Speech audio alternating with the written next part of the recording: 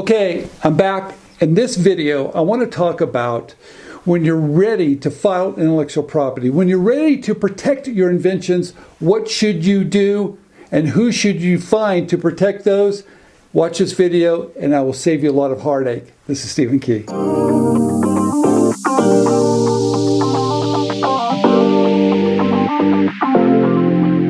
Okay, before we get started, I have to make a disclaimer. I am not a patent attorney, and I'm not giving you legal advice. What I'm giving you during this video is practical business advice on how to protect your intellectual property. All right, I'm going to start off by saying I've been through this process for years and years and years about protecting my ideas and using patents and using patent attorneys, and I have to tell you, there's things that you need to watch out for. Here's the first thing, and I wrote down, I have a lot of notes there. Number one, if any patent attorney is selling fear by telling you that, hey, you better do something fast, someone's going to do it before you, run from that patent attorney. That is number one. Number two, what I want you to do when you find maybe a patent attorney you want to work with, ask them about their process of billing. Get a budget. Ask them what is it going to cost through this whole process, and make sure they give you really good advice in terms of this is what it's going to cost, and make sure they do include office actions. That's right. They never include office actions because those can get really expensive. What is an office action? Real simple. When you file a non-provisional patent application, it goes to the USPTO. A year and a half later, that office, that patent examiner sends back a rejection letter. He rejects your application because of this prior art. That's called an office action.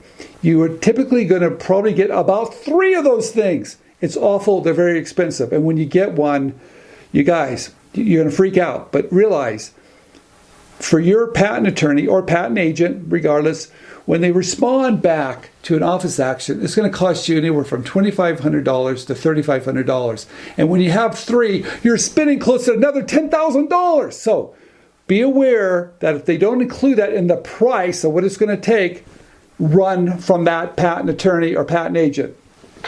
All right, the next thing I want you to watch out for, and ask the person you're going to work with, patent attorney or patent agent, what do you do with office actions? Okay, do you write a reply back, or do you do interviews?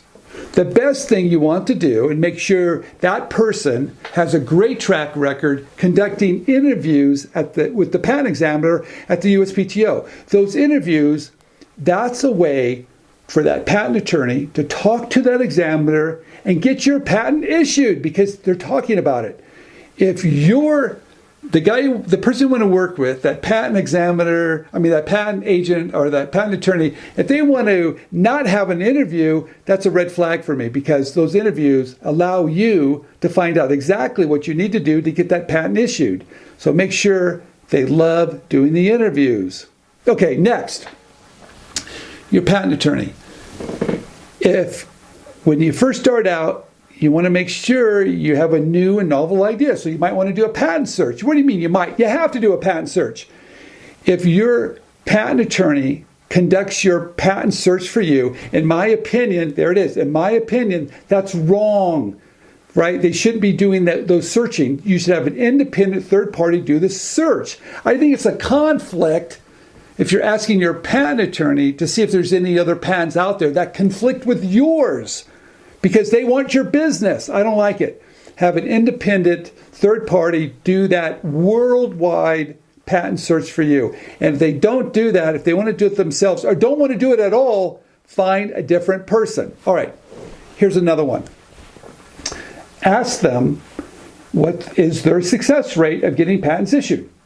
That's perfectly fine. Hey, you file a lot of patents. What's your success rate? They should be able to provide that information for you to see if the guy's any good. All right, the other thing that you want to make sure is ask them about, in fact, read a patent. Do this. Ask them about their success rate, but also read one of their patents that they have written before. And if you cannot understand it, find another patent attorney. It has to be done in such a way that's easy for people to read. That could be a potential licensee, that could be an investor, that could even be the patent examiner or who else. If it's not easy to read and understand, it's confusing, find someone else. Please realize, the people that are writing these applications, they have an engineering background. Doesn't mean they're great communicators. So make sure it's easy to understand. Okay, what else should you watch out for? Yes, here's the biggest one. If you reach out to a patent attorney or patent agent, and they want you to file a non-provisional patent application, not a provisional patent application, but a non-provisional patent application, that's like a real patent now, run. You see, this whole process at the very beginning for us inventors is to test the market. We don't have all the information. We're going to make some changes because we're just starting out to see if we have a really good idea. So filing a provisional patent application is very inexpensive. You can do it for yourself or you can have them do it for you, right? But if they tell you, oh, no, you should file a non-provisional patent application, they're doing you a disservice, in my opinion. What that basically means, instead of paying maybe $2,000, you might be paying $25,000. It's a wrong move because you're going to be making some changes. I can guarantee it. And if you file for a patent too early and you have to make changes, guess what? You have to file another one. So it's ridiculous. Watch out for those guys. If your patent attorney is running ads, that's right, I said it. I'm going to say it. Running ads, I would look for somebody else or get referrals at least. Good patent attorneys don't have to run ads. They don't have to do that because they're doing good work. They get referrals. So be careful of these so-called great patent attorneys that are going to help you with your great idea. All right, so what do I mean? You guys, it's really simple. You have to do all these things. Make sure when you're working with a patent attorney, you give them good information because they're only as good as the information you're providing them. So what does that mean? If you have a prototype, fantastic. Know what works and what doesn't work. If you have marketing material that knows your point of difference compared to similar ideas, let your patent attorney see that marketing material. He'll know what's important to protect. Know all the similar products that are out there on the market so you know why yours is different and you've designed it that way. And make sure you do some type of worldwide patent search to overcome prior patents that are going to get in your way from those patent examiners.